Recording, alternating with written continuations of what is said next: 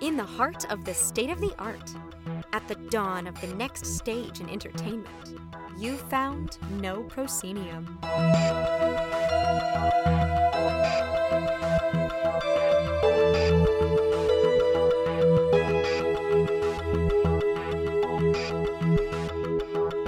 You have indeed found No Proscenium, the voice of everything immersive. I'm your host, Noah Nelson, and welcome to episode 426 of our ongoing exploration of the immersive cosmos.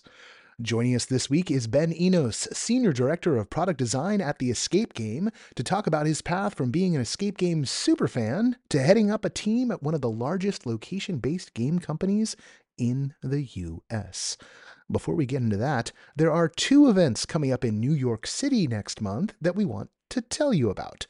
First up this March, Patchwork Adventures has pulled together some of their fellow creators and is offering them their work, offering their creators, here you go, no, offering their work up as a package deal on the weekend of March 2nd. That package includes Patchwork's own Order of the Golden Scribe Initiation Tea, Shadow Traffic's competitive winner picnicking awards ceremony, a mixer and surprises at the lower case, Great Gotham Challenge's terminal time trial, Roaring Twenties Death by Bathtub Gin by Broadway Murder Mysteries, and The Tiger's Bride by Theater Uzume. That's all for a package price of $400 for the weekend. For another $60, buyers can also get Linked Dance Theater's 10th anniversary intimate show for one, Winner's Walk, as an add-on to that cycle. Check the link in the show notes for more. The next thing we want to tell you about, quite excited about this one because it's the kind of thing that's been coming for a while. This next is an exclusive pre-sale for No Pro Patreon backers to the March run of Corinne Wick's casting at Gymnopedie, which is live on the Patreon right now. Casting was the winner of the 2019 Los Angeles Immersive Invitational, and it is just coming off a sold-out run at the Denver Film Festival. I got to watch this piece come together in real time when it was made at the Invitational, and it's just this absurdist delight. It's one of my favorite things, and it's coming to New York, and No Pro Patreon backers can get in on the pre-sale now. Get your tickets before anyone else. That is open for the weekend to you, and sales to the general public open up next week. Lock your tickets down while you can. This is just the latest early access perk for our Patreon backers, who also get our weekly newsletter and access to our Discord, where you can connect with fans and creators and hear about this before the podcast comes out or the newsletter comes out, right? You know, we're talking about this stuff all the time. Head over to patreon.com/noproscenium for the hookup. As always, big thanks to our sustaining backers, Samuel Mostry, Chris Woolman, Samantha Davison, Eric Shamlin, Elaine, Daryl, John Boulette, Cameo Wood, Jay Bushman, Jerome Joseph Genties, Kurt Collins, Ryan, David Bassick, Richard Ayers, Lonnie Hands-On, Lecker LeCool, The Ministry of Peculiarities, and Jan Budman. And hey, if you're like Corinne, or if you're like Patchwork and want to hook up something for the backers, just, hit me up at noah@noproscenium.com. Let's get this going on. All right.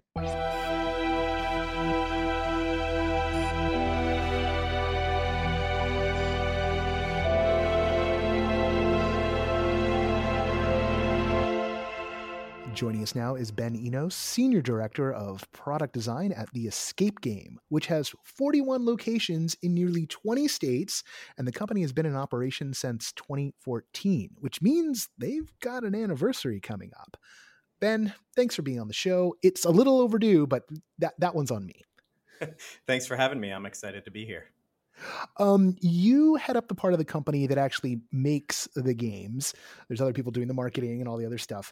So I actually want to start with you as a player. What do you look for in an escape room, in an immersive game?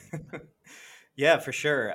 So for me, I'm a player first. I actually started playing escape games back in 2014, just after the escape game started. I think I played my first game in June. With my then girlfriend, now wife at the time. And we played the Nashville room and we won with 45 seconds remaining. And it was exhilarating and fun and amazing and just had a ball of a time. And since then, I've been hooked. Both my wife and I play escape games all around the world, and we love to play. We honestly, we just look for fun. Anything that's really fun and whimsical and exciting, anything with dramatic reveals or unique interactions, we're attracted to. What's the most unique interaction you think you've had in a room? Oh gosh, that's a tough one. I think the most unique interaction was a experience that's no longer in New York, where there was an actor that swallowed a key, or Ugh. quote unquote swallowed a Okay. key. Okay. Um, but you find him in the room, basically with his stomach torn open, and you have to reach into his stomach and pull out a key Oh while my he like God. winces from the pain. And of course, you know it's fake, so I had no problem doing it. But my wife would not get close to him at all. Oh my God. Wow. How long ago was that? Oh gosh, that was probably 2018. Okay. Yeah. Yeah. Back when people were like, "Oh yeah, just get your hands up in someone's guts, no problem." Pandemic Right. comes along. I don't feel like doing this anymore. So, Yep. Yep. um, so you've been playing since 2014. When did you make the leap over into being in product design? Yeah. So I got to know the escape game team in 2015 and early parts of 2016, and just kind of started talking to them about escape games in general. Like I had fallen in love with them at the time. I was touring with Brad Paisley, doing all of his concert photography and videography, and so that offered me a lot of opportunities to play games in various parts of the world. And so Ah. yeah, so anytime I would play a game, I would write all my notes from that game and I'd send them to Johnny and James. And uh, eventually they're like, man, if we don't hire this guy, he's either going to start his own company or go work for someone else. And so they reached out to me and they're like, hey, we have this job. And it was mostly focused on like game quality, making sure our games played consistently across the portfolio. And we only had 5 locations at the time. So that wasn't as daunting of a task as it is nowadays. But it was mostly that. But I knew there was some game design involved. And so I took the leap and I haven't looked back. I've loved it ever since. So you kind of started out as like almost like the lead QA person and Hmm. like trained yourself on what quality assurance for an escape game should be just through playing so much. Yeah, pretty much. Most of my knowledge is from experiencing other experiences. That's a very video game like career path right there, Yeah, right? very much so. And a lot of people like want like they try to come up that way and don't manage to in video games, right? Like QA can kind of be a cul-de-sac sometimes, but some people Hmm. do get to like make the leap over to the other side of it. Yeah. Um, when you first started getting your hands into the game design part of it, was that was that daunting, or did you feel like you had seen so much of what had and hadn't worked? No, I think I was comfortable in it. I really enjoyed doing it. And a lot of it early on was me physically getting my hands dirty and building the props or figuring out how to make something crazy work. And it honestly, like back in 2016, it wasn't pretty. There were a lot of props that I built that are definitely no longer up to the TEG standard. But it was just, it was in my comfort zone. It was in my wheelhouse and I loved every bit of it. When you say that it wasn't, it's no longer up to the standard, what was sort of the arc of the company itself? Because 41 locations across nearly half the states, that's a lot. That's a lot of Mhm. places. Yeah. So when I started, I mentioned we had 5 locations, and we were working on Mission Mars when I started, and it kind of fell into my lap. Basically, about a month after I got hired, Johnny, my boss, came to me and was like, "Hey, we've kind of stalled out on this project. Go finish it." And so it was all in my hands to finish it. And so I had to learn a lot, fabrication wise and tech wise. Um, and then from there we started building out a team. And so in the early days it was really scrappy. Everyone had to learn 3 or 4 different skills to do their role. And so everyone that we hired, we also had to find these generalists more than specialists. So someone, Ryan Jones is one of the guys I can remember that we hired, that he did tech, but he also did all of our soundtracks for our games. So we had, all these great generalists, and we just kind of found the perfect grouping of people. And then as we grew, we had to formalize it a little more. We had to make it more like a business. And we had to get more specialists in their roles. And we had some breakthrough specialists. We hired a technician at one point that really pushed us forward in our technical abilities, and allowed us to break into the era of tech that we're in now. And we've hired several specialists along the way, and the company has grown. I think there were maybe 13 people in headquarters when I started, and now there's over 100 people. Wow. Yeah. So 13 people at headquarters when you started. I mean, that's kind of like this, a touring band plus their support network, right? And you come from the music world. So like, is it analogous, sort of the way the early days of this were? Did it feel like you were part of a band? Yeah, a little bit. I think, mainly two things. One, when you're touring, you're kind of part of this big family, and everyone just helps each other out. And that's how it is at the escape game. Like, everyone just helps each other out, whether or not it's their role or they have any knowledge in it. But then the other thing is the rush and kind of the, crunch time, just like a show. Like, you've got a show time. You go on stage at 7 p.m. and our games have to open. And sometimes when we do client projects, we have to launch them on that day, no matter what. And so I think that allowed me to really thrive in that environment where I love that crunch time. I live for that crunch time. And I think the rest of our team does as well. You mentioned client work sometimes, and that was something I got to do last year, was the Only Murders in the Building room that you had popped up, I think, in a couple of different cities. I got to do it here in Los Angeles. How does something like that come through the shop, and maybe like that one specifically? Because there were a lot of little touches, and I hadn't seen the show, but it made me want to see the show by the time I was done playing the game. I was like, oh, this is fun. If this is what the show is like, let me do this. So like, congratulations, effective on that level, but also, yeah, that's, what is it like to be working on those? And it's such a unique thing for this company that's installed kind of like all over the country to be able to say, hey, we could do a room for you. Yeah, the Only Murders in the Building project is one of my favorite projects we've ever done. That one actually started from a relationship that we'd been building since the beginning of COVID. Amazon Prime reached out to us. They wanted to do something digital for one of their TV shows. It was Hannah. And so we did a fully digital online game for them. And then that led to us doing what we call our remote adventures for another game, or for another show that they were producing called Truth Seekers. And then that led to, once she switched companies, she went to Hulu, and then basically came to us with the Only Murders project. And so it was basically 3 years of building up to that. But we had built that trust with her. And she and the team were amazing to work with, at all the companies she worked for.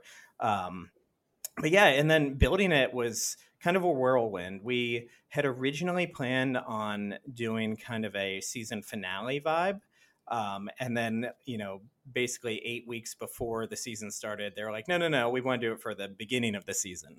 So we had to change our timeline and scope completely. But again, kind of like that crunch time, like we knew we had 8 weeks. We had to design a game as quickly as humanly possible. We pivoted all of our game design resources that we could towards this project. And, we did essentially 3 to 4 weeks of solid game design. And then we did about 2 weeks of production, about a week to get everything out there. And then we installed it over the course. I think we started installing on a Monday. We did our first tests of the game on either late Wednesday or Thursday morning. And then we had press day on Friday. So very compressed timeline.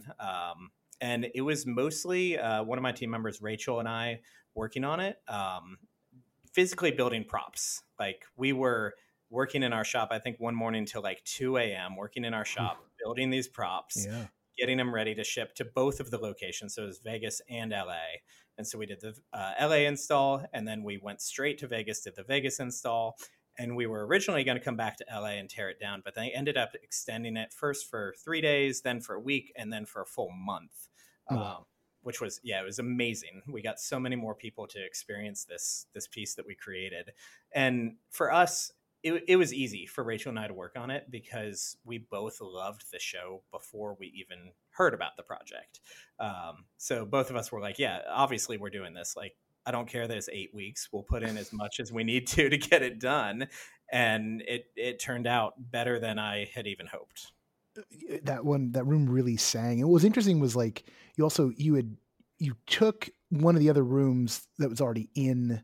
Actually, like I should probably pull it back. Like, so like explain to folks what the escape game, like how a unit of the escape game works, because it is different from some of the other escape game companies that have like multiple units, or even it's definitely different from like some mom and pop shop going on somewhere. Yeah, the escape game, basically all of our locations are anywhere between 3 and I think 11, maybe 12 games. Orlando is our largest location. But basically each location typically has some repeat games that are across the country. We've got our core portfolio of games, which are Prison Break, Heist, Gold Rush, Playground, Special Ops, Timeliner. Let's see, Cosmic Crisis. I know I'm missing one, and I should know it. One of those kids is going to be very upset tomorrow. Wait a second, right, they're inanimate objects. It's okay. So. Anyway, so we've got our portfolio of games, and we strategically choose which games go into which locations, especially when we've got 2 locations in a market. We want to make sure that there's as little overlap as possible. And we've got, our core games like Prison Break is our best-selling game. Like, what you're doing in the game is in the title of the game, and I think that's a lot of the magic to why it's the bestseller. But that's in basically every location, versus a game like Special Ops or Timeliner, where we might choose one or the other depending on the rest of the mix as well as the architecture. Anyway, I digress. No, this is and my experience of the unit in LA in the Westfield is that sometimes it'll be like two instances of a given room. Yeah, it's pretty rare. We don't like to do 2 instances, but sometimes it makes sense. Yeah. There's only a handful of locations, Orlando being one because it just has so much space and so many games in it. And then I think we've got maybe 4 or 5 total that have doubles. But we prefer not to. We prefer to deploy different content. It just depends on, that market mix and what we have ready for that store.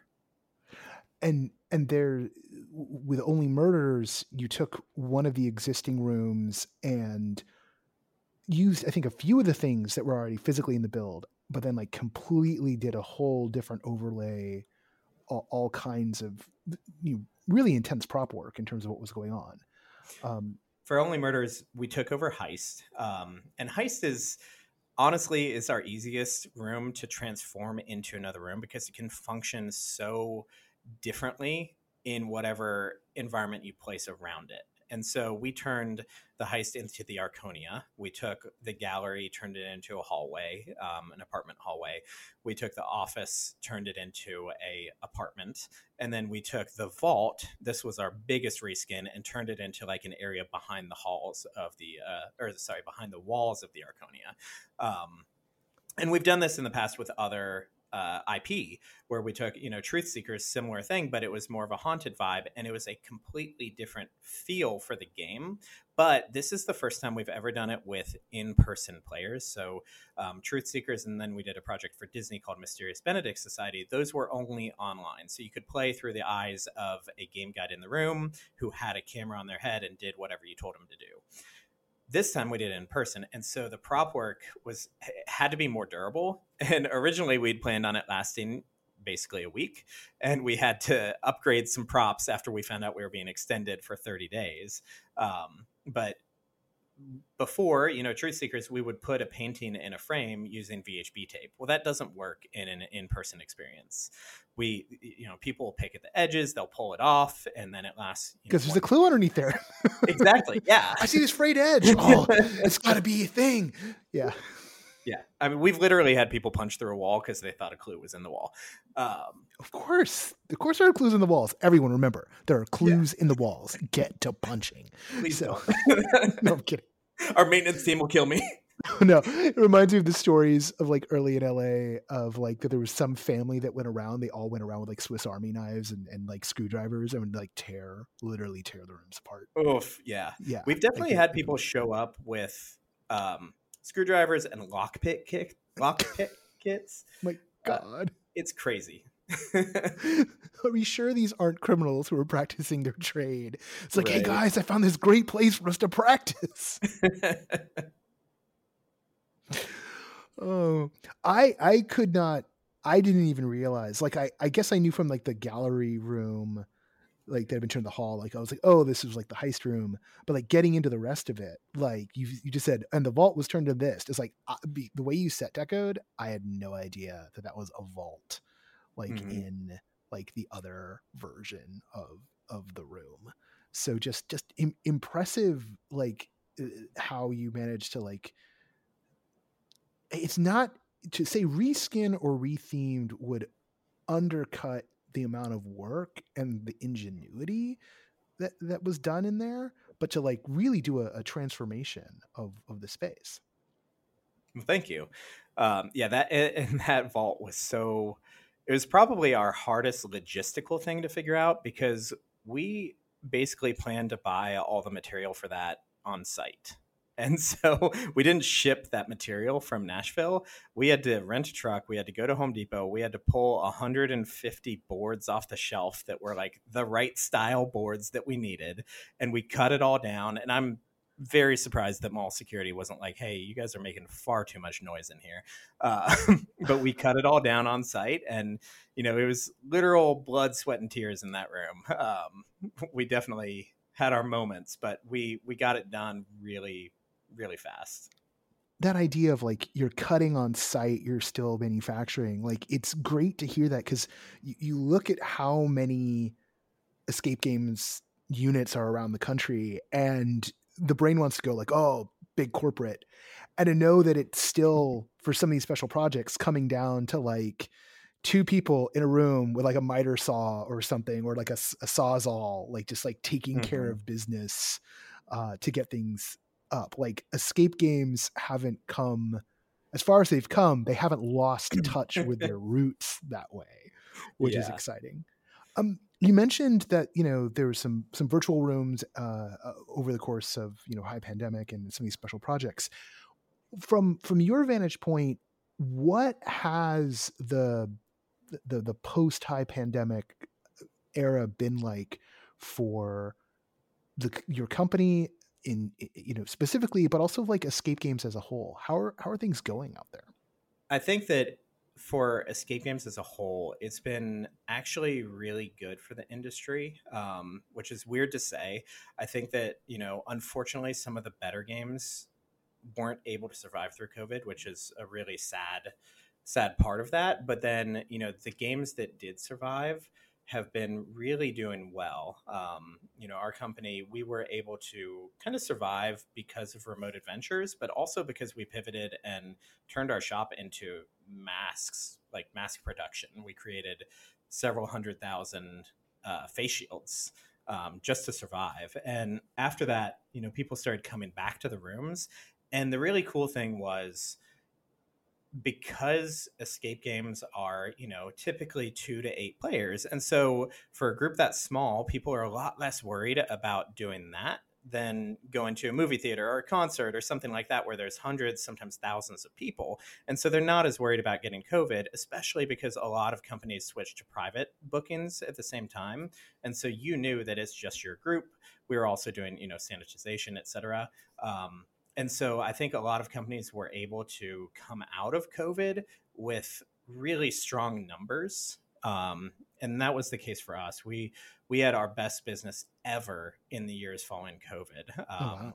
and that allowed us to expand quite a bit. And I think that some of the rooms that are out there now are still feeling the effects of that, like not just the COVID thing. I think that's people have put that aside for the most part, but I think that people are now kind of revenge experiencing in a way. And like Mm. people are savoring those experiences a little more than they used to, because who knows when they might not be there or you might not be able to do it. Yeah, there's like, I've seen a lot of that. I mean, we see some of that with the larger immersive theater pieces that wind up closing for whatever, usually business, but often like external business reasons, right? It's not even like, well, the show isn't doing as good to sustain. It's like, yeah, there's some other objective happening here, or that lease is running out, whatever it might be. And then as soon as that announcement goes down, boom, just a frenzy, extensions where they're possible, or like, gosh, with like Star Cruiser, there's like whole conventions that are already sold out. Like, I think people are Yeah. doing like a convention in Orlando to like try and recapture the magic. Just intense because of that the exact thing you just put a finger on, which is people know this stuff can be taken away from them in a heartbeat, and they don't want that. Yeah. Yeah. I just went to see Sleep No More because of that. Yeah. Yeah.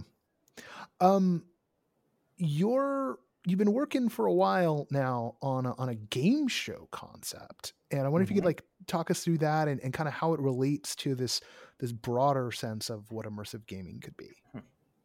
Yeah, Great Big Game Show is our newest, completely different concept from the escape game. It's still, location based, 60-minute hosted entertainment, which is what we do best.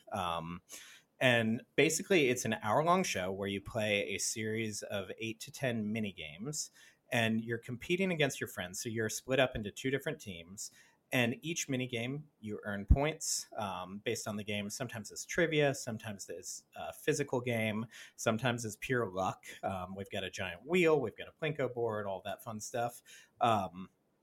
And basically, you're just competing for bragging rights in the end. Whoever has the most points in the end wins. And it's allowed us to do some really interesting things. First of all, we're testing the waters with something brand new.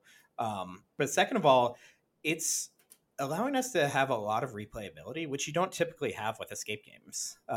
Once you've solved the puzzles, you know the codes, versus Great Big Game Show, where you're getting fresh trivia questions every time and it's fully randomized. And so people are coming back 3, 4, sometimes even dozens of times to play this. And it's just a really fun, exciting hour for people to partake in. When you started looking at like other things you could be doing in terms of the sort of social dynamics in a game, what made you land on this particular format? We, during COVID also, we did a digital experience that was basically an online game show concept. And we basically turned to each other and we're like, what if we made this an in-person thing? And so it's actually been a lot longer in the making than I care to admit. It's basically been like, oh gosh, a year and a half since we started thinking about it. And, we Oh, started, that's not that long. I right? thought you were going to say like, oh, well, let's see, it's 2024, so it's 2021, so it's been like 3 years. It's like, no, a year and a half. That's nothing. That's a lot longer than our typical cycle, though. So it definitely feels like a long time. And yeah, so we started in our, we have kind of this like house that we rented. It used to be our corporate offices. It's next to our Berry Hill, Nashville flagship location. And so no one was using it at the time because finance just moved into our headquarters. And so we're like, all right, let's set it up here. And so we built out the crappiest version of it that we could. Basically, tables with tablecloths in the color of each team. I think we had a little synth pad that we used for sound effects, and we had a projector, and just as cheap as we could, just to see if the concept worked. And so we had a bunch of people come and test it, and internal and a few external here and there. and people enjoyed it. And our games were good, but they weren't what they are now. And so it took us, another year basically to fully flesh out the concept, to build a set, to design the light show, to do all of those things. And it evolved over time, but it kind of just stemmed out of this simple idea of like, what if? Is this something that's going to wind up in like existing escape game units, or is this like a whole other wing of the business? Right now, we've got it in Opera Mills and in the Colony in Texas, and those are both right next to a escape game location. So not necessarily sharing a lobby, but they're adjoining buildings. In the future, we will likely test a standalone location and see how that does. But we'll probably have a lot of escape game and great big game show combo, like the Pizza Hut Taco Bell combo units. Oh yeah, yeah, and that makes sense, right? I mean, if nothing else, like the landlord involved, so like Yeah. that goes a lot farther than I think people would be realizing, like on the outside. Having a place where like, oh, this will not be that much of a hassle to do a thing in, and the foot traffic, kind of the demographics, whether or not it can sustain. So that makes a lot of sense. That's one giant new concept. Between that and the escape game proper, or just looking around at the field, where do you see this kind of gaming going? Right? Whether we both in terms of thinking about what's happening in the escape gaming side of things, but also just immersive gaming as a whole, as the kind of the field evolves.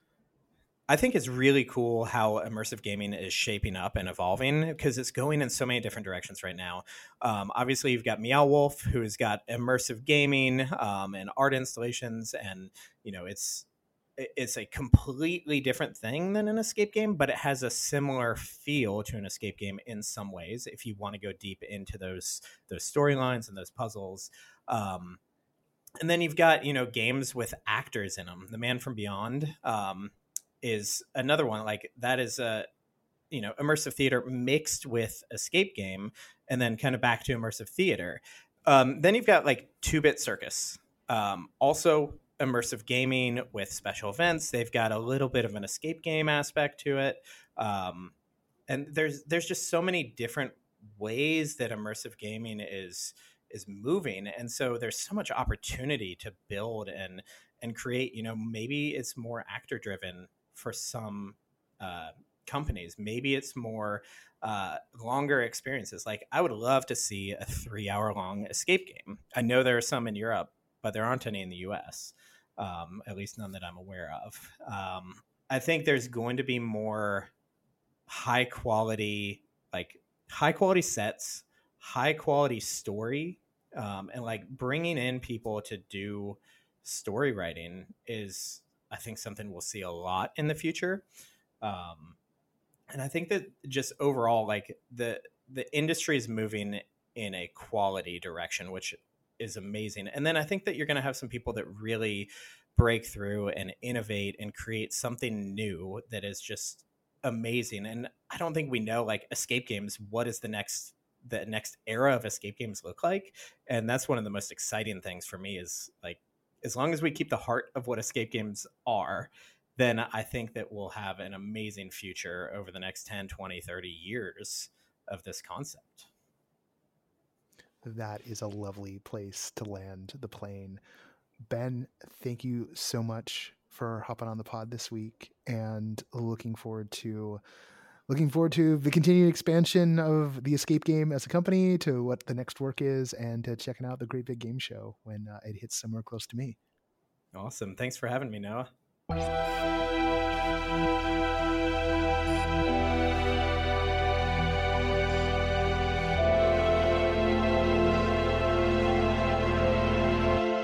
again, I want to thank Ben for being our guest on the show this week. Check the show notes to connect with the escape game, and go check out their work. There is likely an escape game near you. All right. What else? This is the third time I've done this one because there've been like problems with each of the other two versions of the recording. What's the thing that I wanted you everybody to know about? Yes. So remember when I was talking about the pre-sale for casting? That was like 32 minutes ago for you. It was increasingly closer to 32 minutes ago for me. No, none of them are that long. Don't worry. None of the other versions of this. Casting won the 2019 Los Angeles Immersive Invitational. We also did the Immersive Invitational, we meaning After Hours Theater Company and the Immersive Experience Institute. That's us. Um, the Institute. We're the Institute. We did that in 22. We're doing it again this year in April after WoW happens. There's a few other things between now and then, but WoW is like the next big tentpole on the horizon. The Invitational, we're going to be able to tell everybody about that soon. We're going to be able to put tickets up. I can't remember exactly when we're trying to get tickets up, but earlier than you'd think. We're on top of it this time. And there's more. The last time I recorded this, I was like, oh yeah, we need to do that and that. It's been an interesting couple of weeks on the home front. So I've had a few turns taken away from me. Haven't been able to roll the dice a couple of times of late. And there's something else, and I just blanked on it entirely. But soon. Next week's interview's already in the can. More interviews are coming up. Very busy season all across the planet. That's really exciting. And yeah, let's get into it. It's a short week. Um, I'll talk to you next week. We'll see. Oh, I was going to talk about class. I'll talk to you about class next week. Oh, no, actually, you know what? No, hold on. Wait, yeah. For those of you who stuck around, really, like, oh, class is going really well. I'm doing Origins of Immersive, the history of immersive in all its forms up at CalArts this semester. My favorite part is the research part. No, yes, it's both equally enjoyable. I can't say my favorite part is the research part.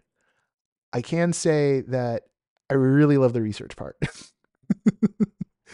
And because I get to do for the class, I get to do something I don't normally get to do, which is I get to go into the archives. I get to hunt the archives down, which is hard enough in and of itself. It's like the ultimate web surfing, like gnarly waves, brah. And you just keep on finding these treasure troves, these unexpected, publicly accessible treasure troves about all sorts of things. And truly the part I like is getting in a conversation with the students about it and seeing them get excited, or like you're showing them something and they just go, whoa, about it. Like that's where it's fun. Like the fruit of the labors of the research is the best part. But the actual research itself is also really fun. And I don't get to do that all that often because, we're keeping up. I don't have the excuse, like if I was just a civilian, I could do that all day long. But, we've got to process things for the call sheet and, rejuggle everything immersive front page, which I just did yesterday, and do the newsletter and do this and do that. And so it isn't just like, hey, you want to read 300 pages about this one show? Like, I don't get to do that all that often. But now I have the excuse to. So I'm being paid to do so. And it is delightful. And if you're interested, if enough Patreon backers are interested, we might just do some Zoom stuff with that. If there is interest. Uh, I'm always a little skeptical about whether or not people really, really like Zoom as a format, because I don't love Zoom as a format myself. But once in a while, because of its ability to draw people together and not, not have to have people get on planes, it is efficient that way. As an absolute, like, we're gonna do this like every week thing, like, no, that's too much. Just no. But as a once a month thing, let me know. Let me know if that'd be of interest to all of you, because it is pretty simple to put together. Let's be honest. All right. Okay. On that note, hit me up, and also hit me up, particularly if you're someone who's like a free backer, free member on the Patreon. And like, oh, I would tip over for that. Let me know about that, because gotta pay bills, man. Gotta pay bills. Okay. The associate producer of this podcast is Parker Sella. Music for No Proscenium is by Chris Porter of the Speakeasy Society and Solar the Podcast. Special thanks to Siobhan O'Loughlin for voicing our intro. This podcast, well, it's my fault. I'm Noah Nelson, and until next time, I'll see you at the show.